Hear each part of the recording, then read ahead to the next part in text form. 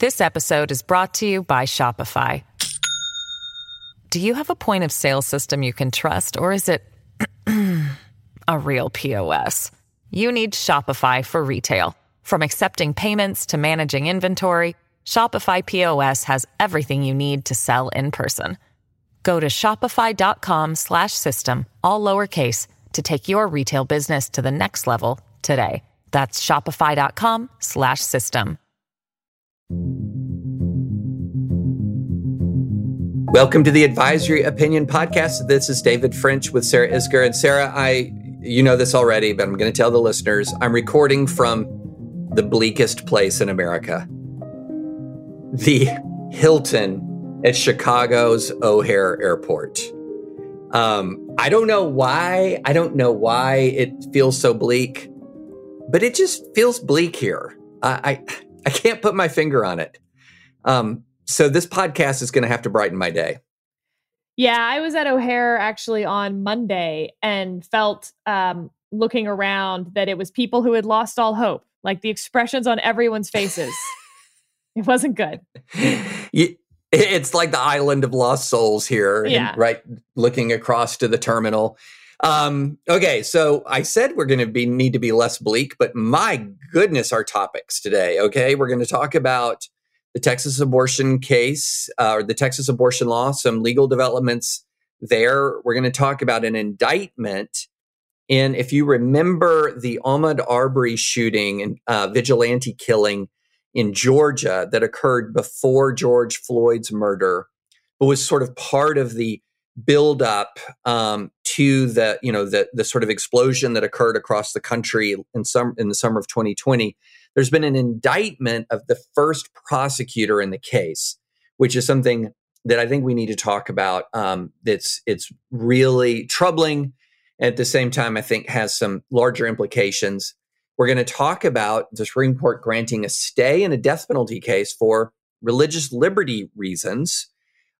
We also have got some Don Jr. content, and Sarah's got an interesting potpourri. So that's a lot. So let's get started. Let's start with the Texas abortion case. There have been some developments. One of them I'll hit quickly, and then the other Sarah will hit. And one of the developments is this, that there has been a temporary restraining order granted last week. Planned Parenthood of Greater Texas Surgical Health Services brought a case against the Texas Right to Life as an organization and John and Jane Doe's 1 through 100. And it obtained a temporary restraining order that enjoins the defendants and any all persons and parties in concert and participation with them from instituting any private enforcement lawsuits against the plaintiffs, their physicians, or their staff under SB 8. And a lot of people forwarded this around on Twitter as a sign that SB 8, this is the Texas abortion law, had already been blocked. That this was Travis County, Texas, which, correct me if I'm wrong, Sarah, that's Austin, isn't it? Correct. One of the blue islands in the Sea of Red in Texas. And that this essentially blocked enforcement of the law, blocks lawsuits brought under the law. And the answer to that is no, it does not.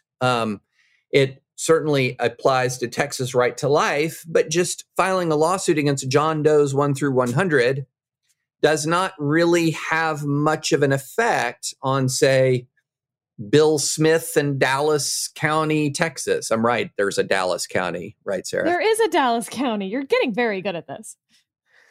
Thank you. I'm learning my Texas counties. So it just doesn't have any real effect on a lawsuit filed in a different district court in a different county in Texas against an individual who has not been named as being enjoined.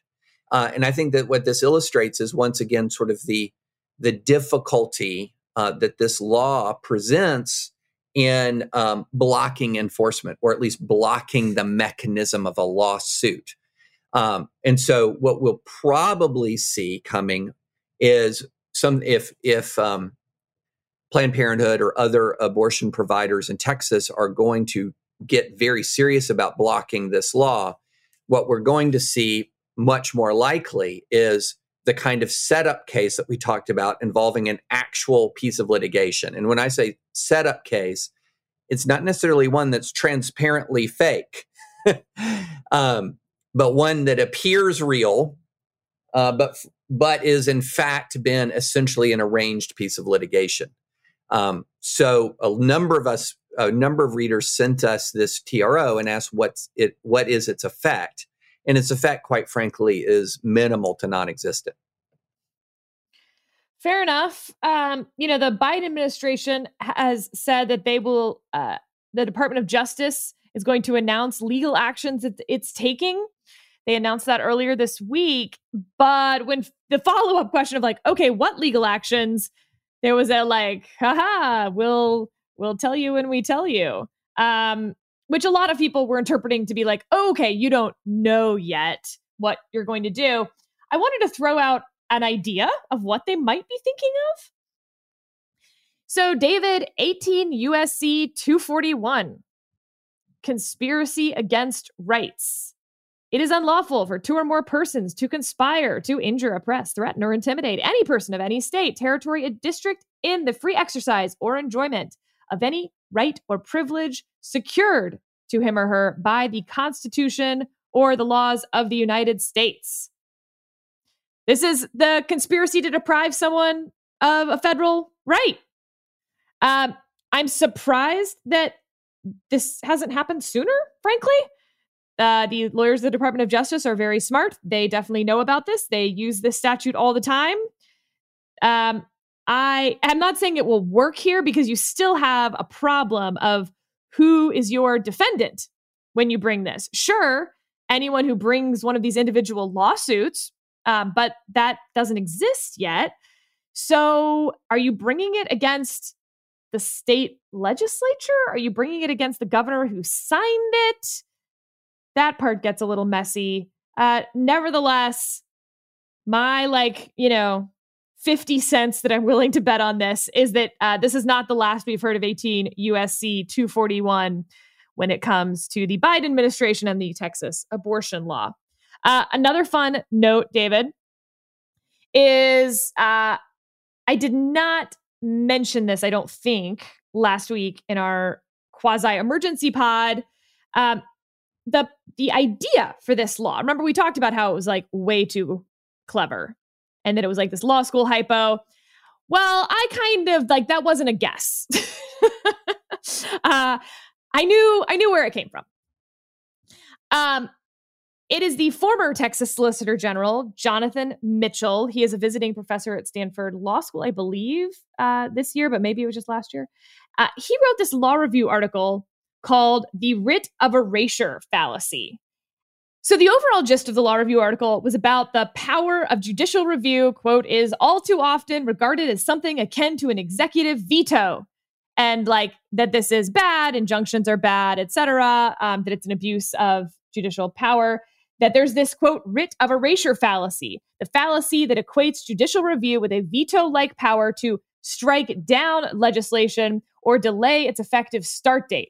This article identifies the origins of the fallacy, describes the ways in which the writ of erasure mindset has improperly curtailed the enforcement of statutes, and explores the implications that follow when judicial review is correctly understood as a temporary non-enforcement policy that leaves the disapproved statute in effect. David, I mean, we know where this ends, so you can see where it's going. So let's take a little journey to a certain section of this. Okay, so scrolling down to the end of the article, there's a section, and it's called Drafting Legislation to Counteract the Effects of a Judicial Injunction. And he's got some ideas. One, you could draft a statute where there will be no statute of limitations for the civil and criminal penalties provided in the law, i.e., if the injunction is temporary and then later the law is found to be constitutional, 20, 30 years later, you could go back and prosecute people who benefited from the stay or injunction in the meantime. Two, There will be no mistake of law defense for those who violate the statute in reliance on a judicial pronouncement of unconstitutionality.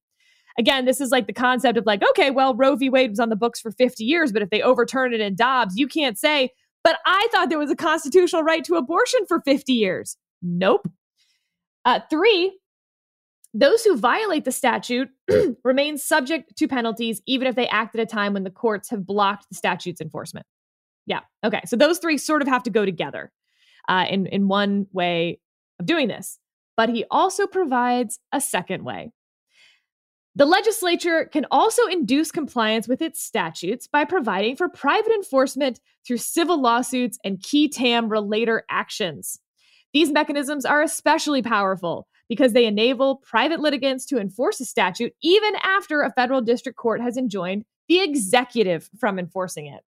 When a district court declares a statute unconstitutional or enjoins its enforcement, its decision binds only the named defendants, and it has no precedential value in other court proceedings.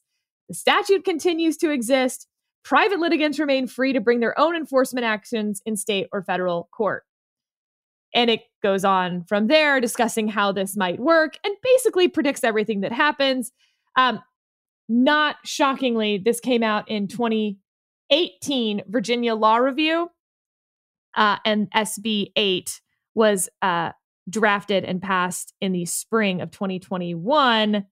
I don't think they came up with it on their own. So the former Texas Solicitor General writes down a how-to guide that the Texas legislature then followed and that has, stymied the courts, which we sort of make fun of law review articles that no one reads them. But in this case, someone did read them, but also a whole lot of other people didn't, or else we could have spent a few years thinking about how Ex parte Young might apply in these situations instead of everyone being kind of blindsided. So I thought that was fun. Last thing on abortion litigation in Texas, David. There's another SB 8. SB 8 that was passed in 2017. This was also the Texas legislature and was on banning a person may not intentionally perform a dismemberment abortion unless the dismemberment abortion is necessary in a medical emergency. The district court said no. The Fifth Circuit said no. Then the Fifth Circuit took it en banc and said, but yes. 14 judges, 9 said that the law was actually constitutional. But that's not even why I wanted to talk about this and mention it in particular. It is the Judge Ho concurrence that had a lot of, people talking about it, chit-chatting. Let me read you a section of it. Follow the science, it's often said, and rightly so. But what do we do when scientists disagree? The Supreme Court's abortion precedents are unequivocal. Judges have no business deciding which scientists are right and which ones are wrong. Moreover, this principle is especially vital because, as it turns out, scientists don't always follow the science themselves. I write separately to explore this concern, and explore it he does, David. So we have the story of, I'm going to butcher this poor guy's name, Ignat Semmelweis. He was a Hungarian physician. You've actually probably heard of this study that he did back in the 1840s. This is the childbed fever problem, where all these women at the hospital were dying of childbed fever, but they had 2 wards. One where women were with midwives, and one where women were tended to by physicians. And the physician tended to women were all dying, and the midwife women were dying at a far less rapid rate. And he hypothesized that, in fact, it's because the physicians were also working on women who had died of childbed fever, suggested that they wash their hands in between that. And all of a sudden, the death rates between the 2 wards became the same. And so what happened, obviously, is that every physician started washing their... Nope, that's not at all what happened. Instead, he was mocked, ridiculed, and driven out of the practice of medicine for being a quack. He also mentions, of course, Joseph Lister. Same sort of idea, except he actually comes up with the whole germ theory of disease, these invisible particles that we can't see that are causing people to be sick. And if we used antiseptic solution on these wounds, maybe people wouldn't get infected from these, quote, invisible germies. And everyone said that these were like spirits and witches, and he was burned at the stake. No, he wasn't burned at the stake, but germ theory was not accepted for a long time. Judge Ho walks through this, very well written. It's a fun story about the history of science. Doctors and scientists deserve enormous respect. We ignore their advice at our peril, but we also follow them blindly at our peril. He tells the story of baby Richard, born at 21 weeks, who survives. States have a profound interest in respecting unborn life. Surely that interest includes protecting the unborn from unnecessary pain and suffering. Indeed, and this will lead us to our next topic, David, if states must avoid unnecessary pain to convicted murderers on death row as a matter of constitutional mandate, then surely states may avoid unnecessary pain to innocent unborn babies as a matter of constitutional discretion. He mentions cancel culture, scientists getting canceled. Obviously, COVID is just like not ever mentioned, but woven throughout all of this. Someday scientists may look back on today's abortion debate as shocking and barbaric, just as we look back in disbelief at those who ridicule and ostracize proponents of hand washing and sterilizing surgical instruments to prevent disease and infection. So that is one of the concurring opinions out of the Fifth Circuit. It had very op-edy feels to it, but people have mixed feelings about that. I find a judge explaining their thinking, not in the majority opinion, but in a concurrence, to actually be helpful because it gives you an insight, not only into that judge, but into how judges think in general. It shows you that they're real human beings who are part of this earthly temporal world that we all inhabit. But there are also people who think, for instance, judges should be writing far fewer dissents, that these are advisory opinions, and they're basically this like exercise in stretching and yoga. And I was curious, David, how you fall on is stretching yoga helpful to illuminate the judiciary, transparency, or is it in fact undermining judicial opinions because it's showcasing all the disagreement and all the humanity and the dirtiness and the muck and the mire? Oh, yeah. This is a rich topic. So first, can I just say, when you walk through some of those scientific disputes, it's kind of a miracle the human race still exists. Like, hey, wash your hands. Quack. Idiot. And the other thing is, as you were walking through this, I thought, is Judge Ho winding up to a pitch for ivermectin? Because there's kind of a couple of aspects to this, like, hey, I'm going to point out all the ways in which people like Galileo or Lister or others were quacks in their time, and then they were proven right. And then in the internet age, what this means is, therefore we shall listen to only quacks. Is sort of the way that it all works out. But what we forget is there might have been 150 wildly wrong ideas, and then there's the right idea. So it's not so easy to sort of sit there in our, armchair, flipping through YouTubes and finding the true, bright, shining science that almost always dovetails quite neatly with our pre-existing politics. But anyway. Well, and just so he ends the science part with this. The bottom line is this: of course we should follow the science, but that doesn't mean we should always blindly follow the scientists, because like the rest of us, scientists are first and foremost human beings. They're susceptible to peer pressure, careerism, ambition, and fear of cancel culture, just like the rest of us, as courts have recognized.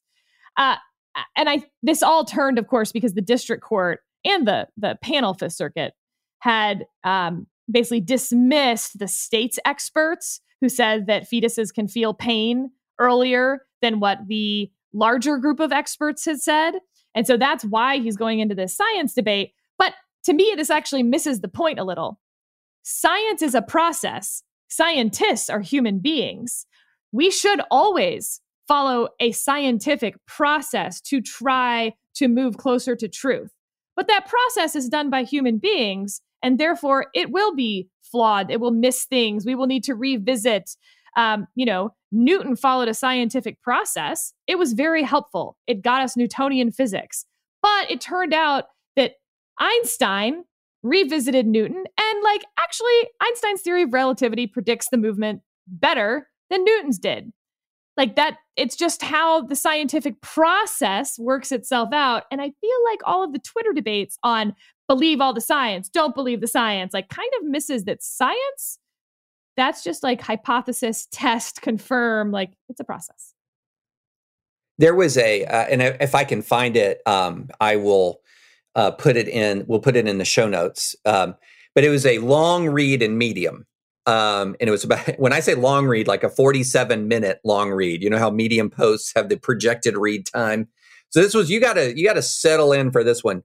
But it was a really interesting discussion of the dynamic of how the public is thinking through science and how science is presented to the public. And because it was a long read about ivermectin and how did, and trying to really sort of do two things at once. Say, how did this ivermectin sensation start? And two, what do we actually know about it? What is it? Is it effective? Is it not effective? What's the state of the science on ivermectin? So just took the whole thing very seriously from start to finish. And what he started out with a thesis that seems pretty right to me, and we're running a little bit a far field from our topic list, but this is good stuff. This seems pretty right to me, and that is a lot of folks in the mainstream media are very cautious about platforming individuals who are outside of consensus views on science. Which then therefore means that often they will miss or be delayed or wrong on emerging new theories that are better than the old, or that are better explanations for what's happening than the old. So often the mainstream media will miss what is true and what is real and what is happening because there is an over-reliance on consensus. So then up comes a right-wing media, or sort of the intellectual dark web, or whatever you want to call a lot of the dissenters. And so what they then do is often make the opposite problem, or they create the opposite problem, which is platforming the dissenters almost unreservedly. And so what you then have is you'll have the consensus that their arms are wrapped around a little too tightly. And then you have a dissenting wing that platforms people who have opposing ideas, but platforming them without enough critical analysis of the opposing idea, so that then it seems more credible. In any idea, if it is presented without dissent, especially if it's sort of presented heroically, rebelliously, like this is the sacred knowledge that nobody else wants you to hear, is going to sound more credible. It's going to sound more convincing.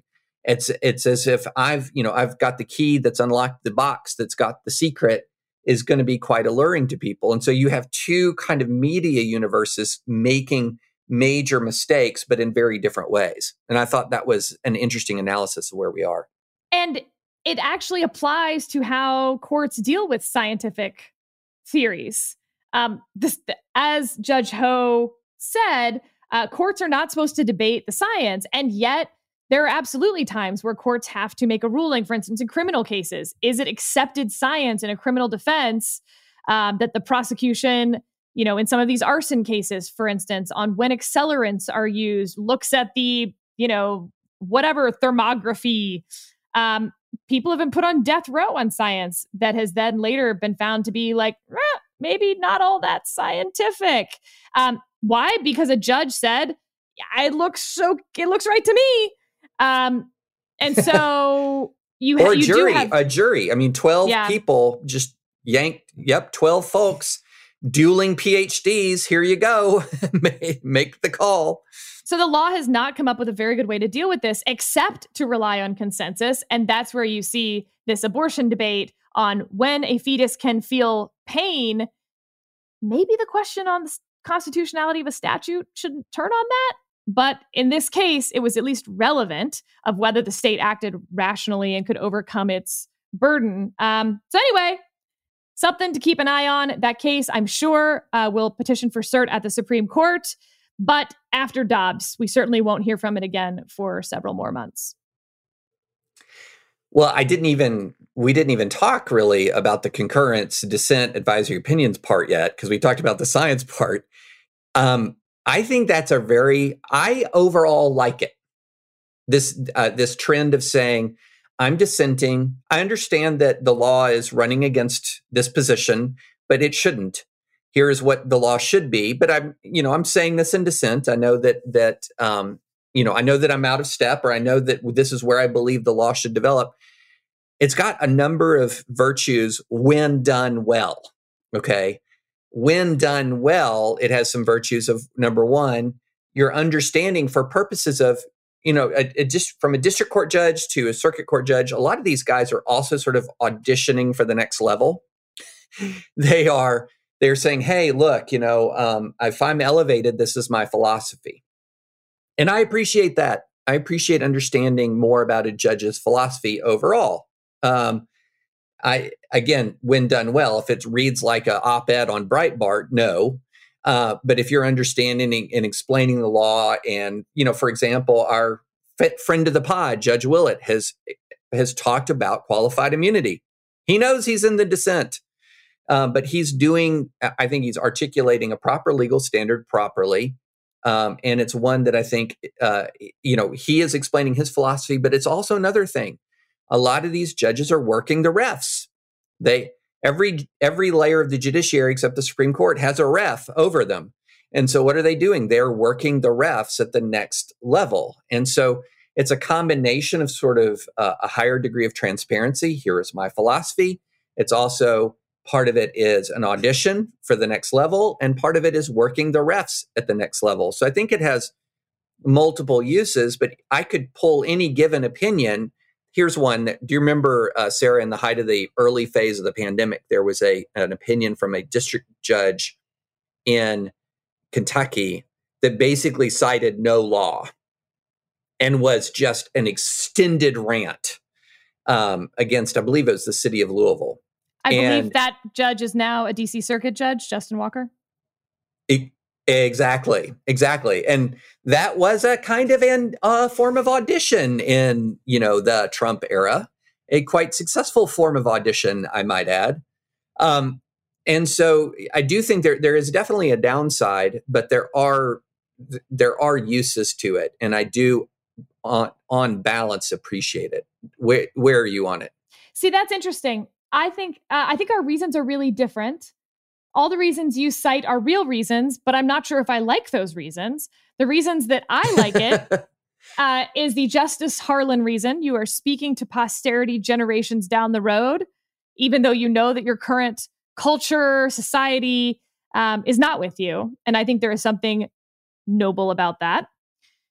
Second is the transparency aspect. I think that allowing people to see more about the inner workings of courts and judges is a positive. I don't think it's an end into itself. I am against TVs at the Supreme Court, for instance, even though that would be more transparent, because I think the downsides are greater than simply the transparency upside.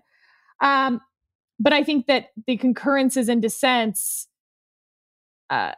usually write in a different way than the majority, which is like, here's the problem, here are the facts, here's the law applied to the facts, here's why we're coming out this way. Thank you. Next. The concurrence and dissents really sit there and grapple with the problems often and showcase a little bit more of the difficulty, why this wasn't an easy case. And I think that is good for people to see about the law. So yeah, my reasons are different. I don't think auditioning is a very good reason, even though it is very, very true. This episode is brought to you by Shopify. Do you have a point of sale system you can trust, or is it a real POS? You need Shopify for retail. From accepting payments to managing inventory, Shopify POS has everything you need to sell in person. Go to shopify.com/system, all lowercase, to take your retail business to the next level today. That's shopify.com/system. So anyway, that's my take on it. But David, oh my God, we're never getting through everything we have to get through today. I know. Okay, so let's go next to the Supreme Court. Last night, pretty late. The Supreme Court halted the execution of John Ramirez so that it could fully consider his request that Texas allow his pastor to, and I'm quoting from the SCOTUS blog summary, to audibly pray and lay hands on him during the execution. The execution had been set for last night. So this is we're talking last minute stay here. And just to give some context, this is one of a series of cases that are answering the question of, in the death penalty context, who can be with the condemned man? Who can be with him? So there was, for example, in 2019, I remember, oh my gosh, I was hopping mad about this, that the Supreme Court refused to stay the execution of an individual named Dominique Ray. And the reason was that Ray's request to have an imam with him had arrived essentially when he died, had been made too late.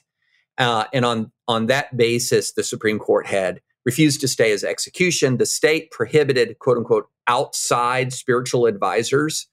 And since the imam was not an employee of the prison, that this created a security concern. There's a security process.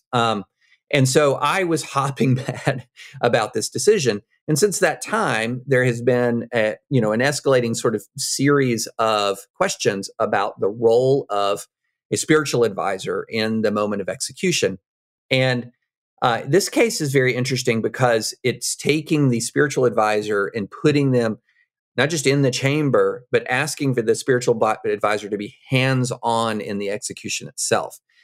And I think Sarah and I have a difference of opinion as to how this is going to come out ultimately when they decide this. So your view is when they decide this, that they're going to not permit the pastor to audibly pray and lay hands on the defendant. Well, there's several problems that the Supreme Court is going to be looking at in this case, potentially. Let's walk through a few of them. One, basically the state of Texas said, we're still deciding whether this guy can be in the room. We'll let you know on the day of the execution so that you can't possibly seek review and get to court in time. That, I think, is that's a problem. Disfavored under the law. Second, they often try to say that, as happened in the case that you mentioned earlier, that the person being put to death ran out of time, that they didn't apply to have their spiritual advisor there soon enough. And so in this case, the guy basically applied in 2019 and then sued them. And they said, if you drop your lawsuit, we'll drop this date for the death penalty. He said, okay. And then they put up a new date and then said he was too late asking for a spiritual advisor. That's also going to be disfavored. Okay, but then the substance, there's a lot of procedural problems that not problems for the case going up, state-based procedural problems. They also have switched. Sorry, there's one third procedural problem. They keep changing the rules and who can be in the room. And every month, it seems like, according to this petition at least, they're like, ooh, new rule. And that before this, nobody could be in the room. Now somebody can, but you can't do any of this stuff. Okay, that's going to be a problem. So now the substance of this specific claim, one, he wants Pastor Moore to be able to lay hands on him during his death. Second, he wants Pastor Moore to be able to pray, speak, read scripture, move his lips, or do anything at all, which the state is saying no to. They said he can be in there and that alone. So they are challenging both of those. So yes, if you're asking for my prediction, they will say he can pray, speak, read scripture, move his lips, and or do anything at all. But I actually think that the state will be found to have a compelling interest in not having someone's hands on a person during a medical procedure that the state is both required to oversee in a lot of detail. 3 different injections. They need to monitor his vital signals. So things can go wrong in this process. And the last thing you need is someone with their hands somewhere that you can't quite see or who's moving their hands. I mean, no, I do not think that the Supreme Court is going to give a thumbs up to that. I think that's, I thought we were going to disagree on the outcome. I think that's probably right. I mean, the notion that that even a small risk that a person, let's say they've passed a background check, so there's a security, you take care of your security interests. There's maybe even an interview process to make sure that the spiritual advisor, is going to be a person of sufficient stability, et cetera, et cetera. But if something goes wrong and there's a need for dramatic intervention, having somebody literally physically touching the defendant could be an impediment. There's going to be a very powerful state interest there. Less powerful state interest, much less powerful state interest in preventing the defendant from hearing a prayer. Much less powerful state interest there, especially if the person is a reasonably safe distance away. They've passed all the background checks, et cetera, et cetera. You just can't sort of wave the security flag and use it as sort of the I win flag. So I tend to think that that's going to be the outcome of the case. I thought you were going to come out pro hands-on. I'm pro hands-on, to be honest. I'm just predicting the outcome. We totally misread each other in the green room. I thought we were going to have a nice big fight about this. Sad. No, I know. No, I think you're right as a matter of analyzing the outcome. I would be pro hands-on, and you could say you touch maybe their foot, or that there's a specific way in which you do it in a specific location, et cetera. I would be pro that, but I don't know that that's going to win. So unfortunately, what I am pro is not always what happens at the Supreme Court of the United States. Now, because this is going to be a religious liberty case, it's going to be interesting to see ultimately what kind of standard they're going to apply, how they run through the Employment Division v. Smith's analysis here, as always, since that's in a state of flux. So we're going to pay attention to this one. Two quick points as we wrap on this. One, this is an example of something that could have been shadow docketed and then was removed. And it's what the anti-shadow docket people want to see happen. This comes up in an emergency posture. Instead of the court ruling on it, they say, okay, pause everything. We're going to have briefing. We're going to hear oral argument, et cetera, and then we'll rule on it in the regular course. So when people complain, when Kagan complains about the shadow docket or people in the press, this is what they want instead. You come up on the emergency posture, and then the court figures out some status quo that it can leave things in for months while they then put it into the regular, process. Obviously, death penalty is much easier because we know what the status quo is. In a lot of cases, what the status quo is a lot harder to determine. All right, second point. I got to the end of this, and the petition, the lawyer who signed the petition, counsel of record, was Seth Kretzer of the law office of Seth Kretzer. And I thought, wow, this was a great petition for a solo practitioner. Let me just read one line to it that stood out to me as particularly delightful. In other words, Pastor Moore is compelled to stand in his little corner of the room like a potted plant, even though his notarized affidavit explains that laying his hands on a dying body and vocalized prayer during the transformation from life to death are intertwined with the ministrations he seeks to give Ramirez as part of their jointly subscribed system of faith. Generally speaking, David, some of these petitions have not been very well done. The potted plant reference to, was it Oliver North's hearing? Where his That's lawyer, the Oliver North hearing. Yeah, absolutely. That's a good pull. And he says that they tell him he can't, speak or talk to his client. And he says, I'm not a potted plant. I'm his lawyer. So yes, the potted plant reference I enjoyed. So I was impressed. There were a few typos, a missing word in that paragraph, for instance, a weird little hyphen later in the paragraph. I'm not saying it was perfect, but I was going to give some real shout out to this lawyer.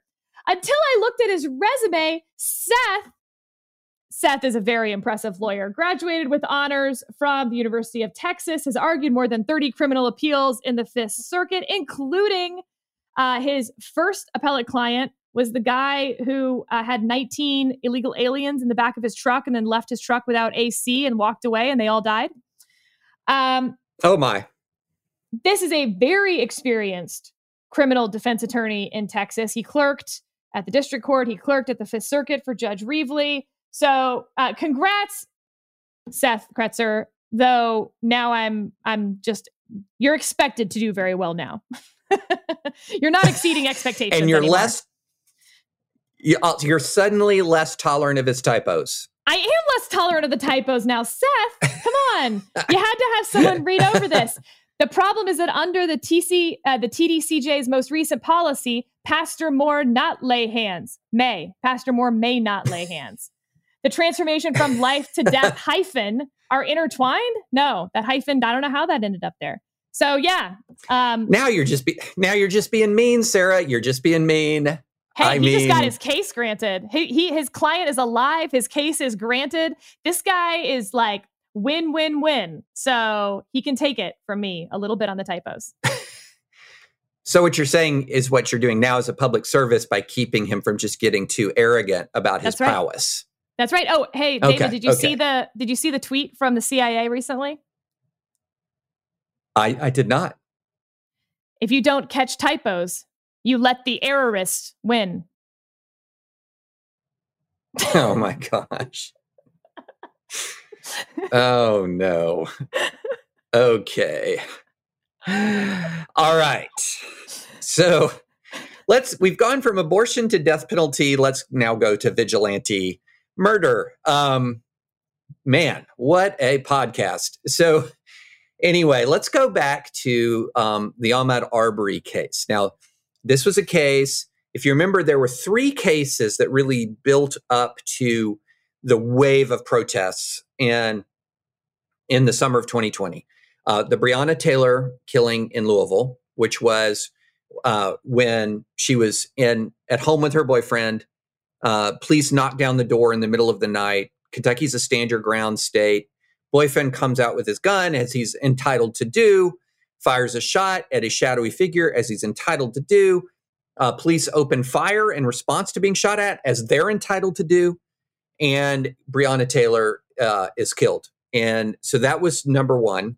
Number 2, and there was a ton of problems with the investigation that led up to the Ray. I mean, we don't need to dive into all that. I've written about it at length. Just terrible. Then you had this videotape came out of a shooting of Ahmaud Arbery. Ahmaud Arbery was a young man who was had been walked through a vacant construction site, was running / jogging down the road. Some folks call into the police, say there's a black guy running in the road. And then literally, basically a 3-person armed posse, mounts up to go after him.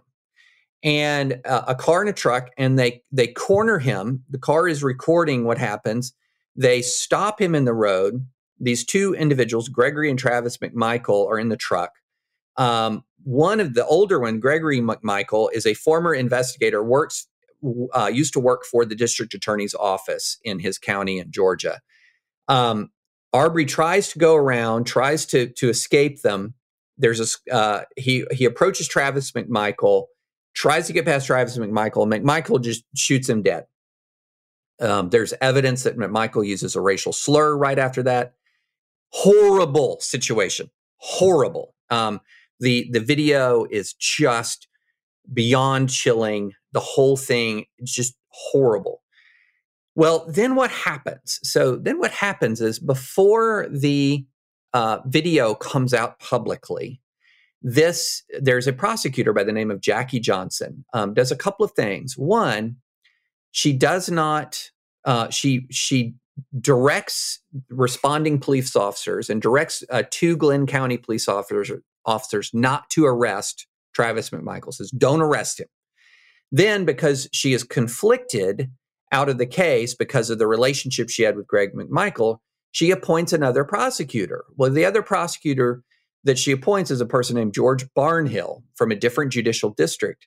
Well, he had already advised the McMichaels in this case. So he had already helped them out. He advised them that they're protected by the state's citizens arrest law. Later on, Barnhill goes and writes this memorandum That is laughable, Sarah. I wrote about all of this months and months and months ago. It's laughable how ridiculous his legal memoranda was, saying that there was no basis for arresting them at McMichaels. Well, eventually, when the video surfaces, it's a classic story, and I hate to say classic story because it just happened too many times. If the video hadn't surfaced, they would have gotten away with all of this. Video surfaces, Georgia Bureau of Investigation gets involved, Attorney General of Georgia gets involved, and ultimately they're arrested. They're about to stand trial the three guys are about to stand trial for murder here in the next, I believe it's coming up in October. Well, what's the development?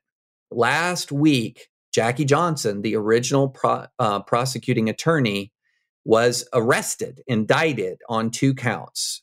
Count 1 is that she violated the oath of her district attorney. And here it says, by failing to treat Ahmaud Arbery and his family fairly and with dignity, when, after the shooting of Ahmaud Arbery, she sought the assistance of this other district attorney after disqualifying her office, recommended DA Barnhill to the Attorney General's office for appointment as the case prosecutor without disclosing that the accused had previously sought the assistance of Barnhill on the case. So the fix was in here. And then also count 2 is she was accused of obstruction and hindering a law enforcement officer by willfully hindering Stephanie Oliver and Stephen Lowry in lawful discharge of their duties by directing that Travis McMichael should not be placed under arrest. Okay, that's a long wind up for a short pitch, Sarah. And people say we don't have systemic problems. And if you raise the idea that there's such a thing as systemic injustice left in the United States of America, you're going to get roasted, fricasseed, lambasted, destroyed all over the place, because everybody knows that systemic injustice is totally not a thing anymore. But my goodness, if you are talking about a system, here's a system. A system is a DA putting in the fix by referring a case to another DA who's put in a fix.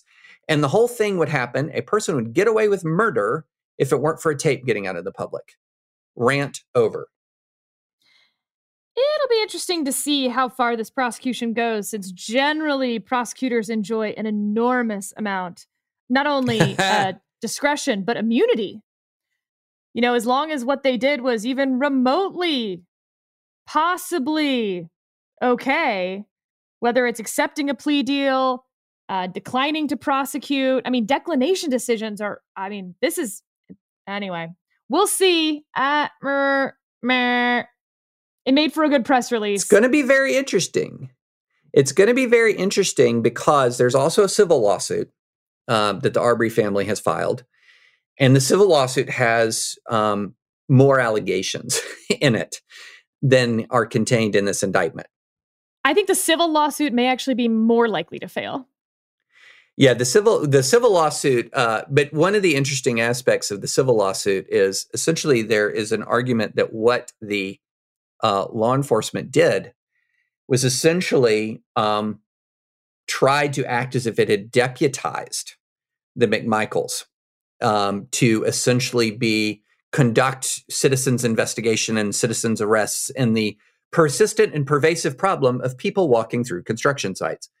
And so it's a mess. It is a mess, Sarah. I'm with you there. We do know there's an enormous amount of legal immunity that is granted to DAs. I'm mainly, and it's going to be very interesting to see how this falls out legally. But I'm mainly interested. I'm interested in this legally, but I'm also interested in this systemically, and that we have this argument that is constantly made that, quote, systemic racism or systemic injustice. You can't say those words. You can't say those words in parts of the right. And yet here we are. Here we are. We had the fix was in pretty darn comprehensively across multiple law enforcement officers crossing multiple counties in the vigilante shooting a young black man whose the only thing he'd done, quote unquote, wrong was walking through a construction site. And I remember when this came up, I live in a neighborhood where there's a lot of homes under construction. And you know what I've done before, Sarah? I have walked through the construction site to say, this is a cool looking house. Let me see how this is laid out. I remember when we first talked about this, David, and I was, like 6 months pregnant, 7 months pregnant, and the pandemic had started basically. And so I was at home trying to get out of the house whenever I could and take walks. Scott and I had literally like several days beforehand just walked a construction site. Yeah, right. I mean, this is something that happens. And you had no thought in your mind that a couple of dudes in a pickup truck armed to the teeth and another dude in a car could then chase you down. And unless you stopped when they said stop, they had a right to execute an arrest. Well, more to the point, David, of course I didn't. Right? Right. There's a big difference. Yep. All right. Don Jr., Sarah. Don Jr. And this case, I got to say, is like the Iran-Iraq war of cases. Because can't they both lose? This is Don Blankenship, a GOP Senate candidate. Now, Don Blankenship has two sort of claims to infamy. One of them, much less serious, but more sort of pop culture, is he's the guy who coined the nickname Cocaine Mitch in a campaign ad. It was meant to be an insult. It's too silly of a claim to even dive into, but it was meant to be an insult. Cocaine Mitch turned into a compliment that even Mitch's own team has on occasion embraced. But he coined the term Cocaine Mitch. He was sort of this outsider, maverick candidate against the establishment, etc. Well, he had a problem also in that there was an explosion. He used to run a coal mine. There was an explosion at a mine that he ran.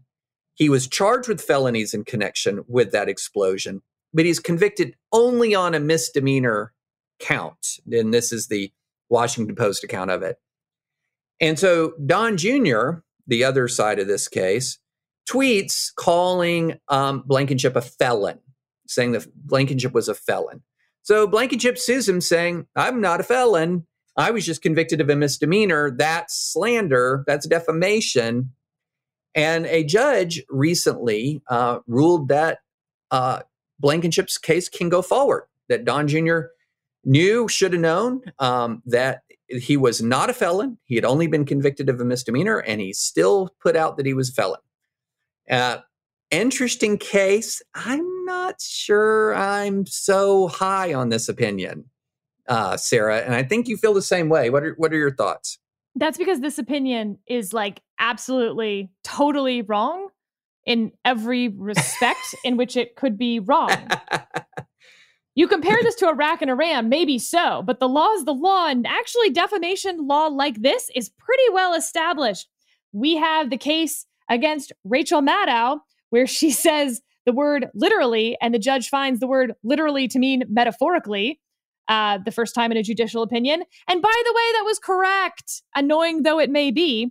She was saying that a news organization was literally funded by the Russian government, when in fact, one of their reporters was paid by the Russian government separately from their pay from this news organization. They sued her for defamation. The judge was like, look, you haven't really met, frankly, any of the standards here, because the word literally was in context, quite obviously meaning metaphorically.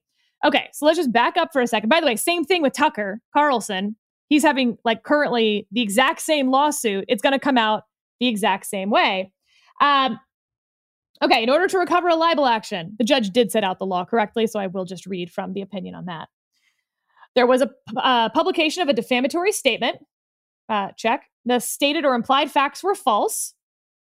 Check. The person who uttered the defamatory statement either knew the statement was false or knew that he was publishing the statement in reckless disregard of whether the statement was false. Now, I just want to go up again to give a little more context on the felon tweet. Don Jr. tweets something about how you shouldn't vote for Blankenship. Then a guy responds to it, a reporter. So now Don Jr. says, now I'm establishment? No, I'm realistic. And I know the first thing Manchin will do is run ads featuring the families of those 29 minors killed due to actions that sent you to prison. Can't win the general. You should know that. And if others in the GOP won't say it, I will. A Twitter user replies, says, don't think Manchin will do that. His ads are usually about him. Trump Jr. replied, he's never run against a felon. Okay.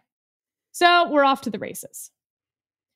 The judge in this case basically says this is a question for a jury. It is a fact question of whether they can prove actual malice, but they've overcome at the motion to dismiss stage that there is enough stuff here to show actual malice and to show that this was defamatory. I think that someone screwing up felon versus misdemeanant is not actually going to pass muster on appeal.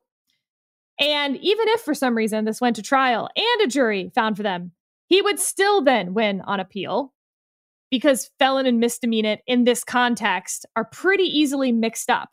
It was a serious misdemeanor. He was tried on the felony. Like, how much are you supposed to keep track of all of this in the context of responding to people on Twitter? Look, we can change our defamation laws. I'm not even saying I want this to be the standard for defamation, but our standard for defamation is very clear, and this ain't even in the ballpark. Yeah, you're so right about this. I mean, so let's even go to the judge's decision.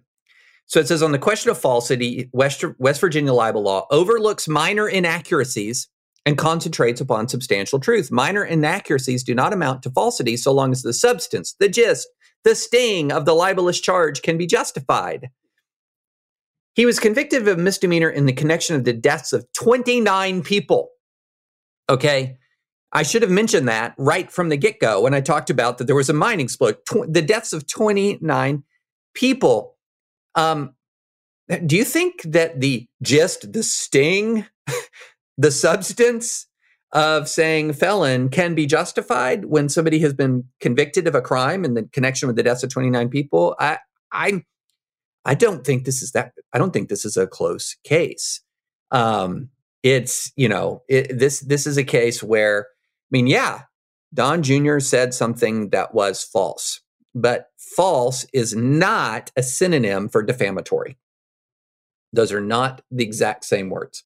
Yeah, and in this case, I think it's so similar to the Rachel Maddow thing. What Rachel Maddow said came from a kernel of truth. A reporter at that news outlet was being paid by the Russian government. She conflated that reporter's income coming from Russia with the news organization, which is not an entity or not a person, it's an entity. And so when she said they're literally getting paid by the Russians, like in context, what she meant was the Russian government is funding some of their reporting, which they didn't even dispute. In this case, the initial tweet reads, I know that the first thing Manchin will do is run ads featuring the families of those 29 minors killed due to actions that sent you to prison. And then he says he's a felon. Junior's defense, and I think it's a winning one, is the crux of my point is true. 29 people died, and he was convicted in relation to those facts. And that's what the guy is going to run ads against him about in a political campaign that we're like now 27 steps removed on whether it was a felony. That wasn't even my point.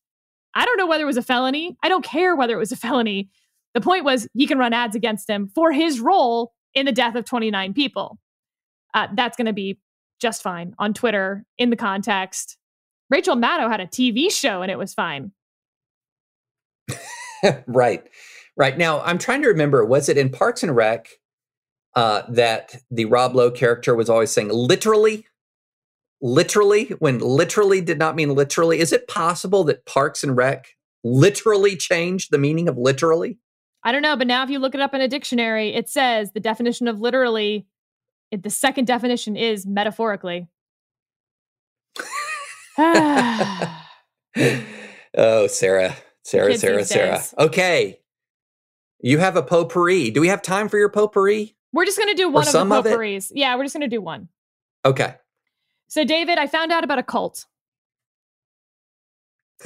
Oh boy. Okay.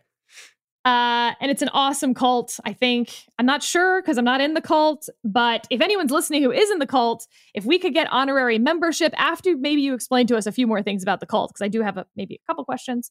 It is a cult of Brett Kavanaugh.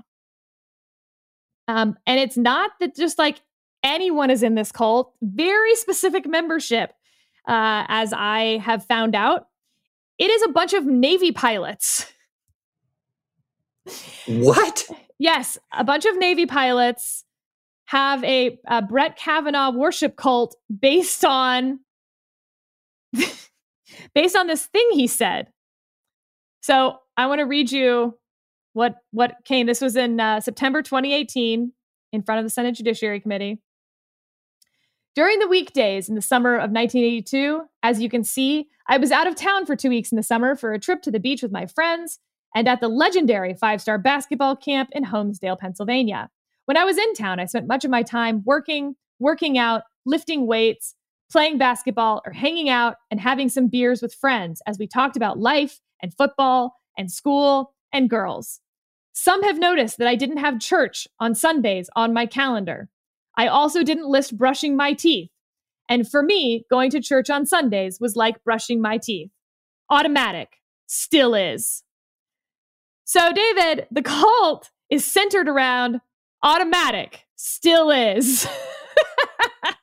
And I guess they say this to each other all the time. And it's turned into this like phrase that everyone knows the meaning of within this Navy pilot cult. And shout out to you guys. I want to know more about it. I want to know if it really is related at all to Brett Kavanaugh, or if it's just that that's an awesome phrase all by itself. Is it about the beers?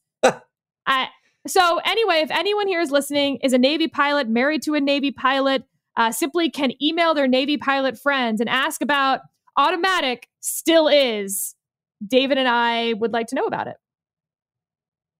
Yeah, because I did not look up the Kavanaugh cult at all because I wanted to be surprised by this. I really did. And it has delivered. That is the exact last group of people. Because we've talked about these clerk armies before, how these appellate judges, the circuit court judges, when they're being considered for the Supreme Court, they're on a short list. These armies of clerks activate and start bombarding you with not just my judge is the best judge, but also surreptitious memoranda explaining why other leading judges are not the best judge. I don't know if you got those, Sarah, during all the confirmation wars. And nobody had a clerk army like Judge Kavanaugh. I mean, Judge Kavanaugh's clerk army was the SEAL Team 6 of clerk armies. It was remarkable. And so I thought they'd just gone ahead and devolved into a cult. No, but in fact, if you look up on YouTube, you can find many remixes of Automatic Still Is set to music with like hundreds of thousands of viewers. Really? Yeah, this is a thing. Okay. It's a thing. I learn something new every day. I'm sure some listeners will say, nope, I've been down with the Automatic Still Is, the Church of Automatic Still Is for months, but totally new to me. So, totally new. I don't know exactly how to use it correctly in a sentence. I also need some guidance on that, listeners. But I would like to start using it a lot in appropriate context. Would it be if you said, are we recording our pod Monday? And I'd say Automatic Still Is. Is that a proper usage? I like that usage. And when we redo our music, because people hate the intro music to our pod, maybe we could do our own Automatic Still Is remix. I'm so glad you mentioned that because we're about to start a subscription drive, Sarah. Okay. And so for the Dispatch, we're starting a subscription drive. And if enough Advisory Opinions listeners subscribe to the Dispatch, you know what we could do? We could afford my dream intro music, the guitar riff of Sweet Child O' Mine by Slash and Guns N' Roses. That's my dream intro music. Okay, please do not send us money for that purpose. We will use the money and our resources far more wisely than that. We will make a remix of David and I talking about the Gnaw Dog Doctrine, Automatic Still Is, Spicy Alito, and that will be remixed to some good, I don't know, club music or something. That's Caleb's job. No, Sweet Child O' Mine, glorious intro music, enough subscribers, we can do it. We can make this happen. But no, we really are starting a subscription drive. So if you are one of our listeners and you've heard us talk about thedispatch.com, Sarah's newsletter, The Sweep, mine, French Press, please go check us out. I'm very proud of the work that we do at the Dispatch. We have a fantastic team of reporters. One of the most common compliment that we get from our members, that's our term of art for subscribers, from our members, is you have helped keep me sane in troubling times. So if you want to be sane, subscribe to the Dispatch. That should be like our tagline, preserving sanity since 2019. But yeah, please check us out at thedispatch.com. Also, please rate us, this podcast, on Apple Podcasts. Please subscribe on Apple Podcasts. Would appreciate it very much. And we will talk to you on Monday. Automatic still is.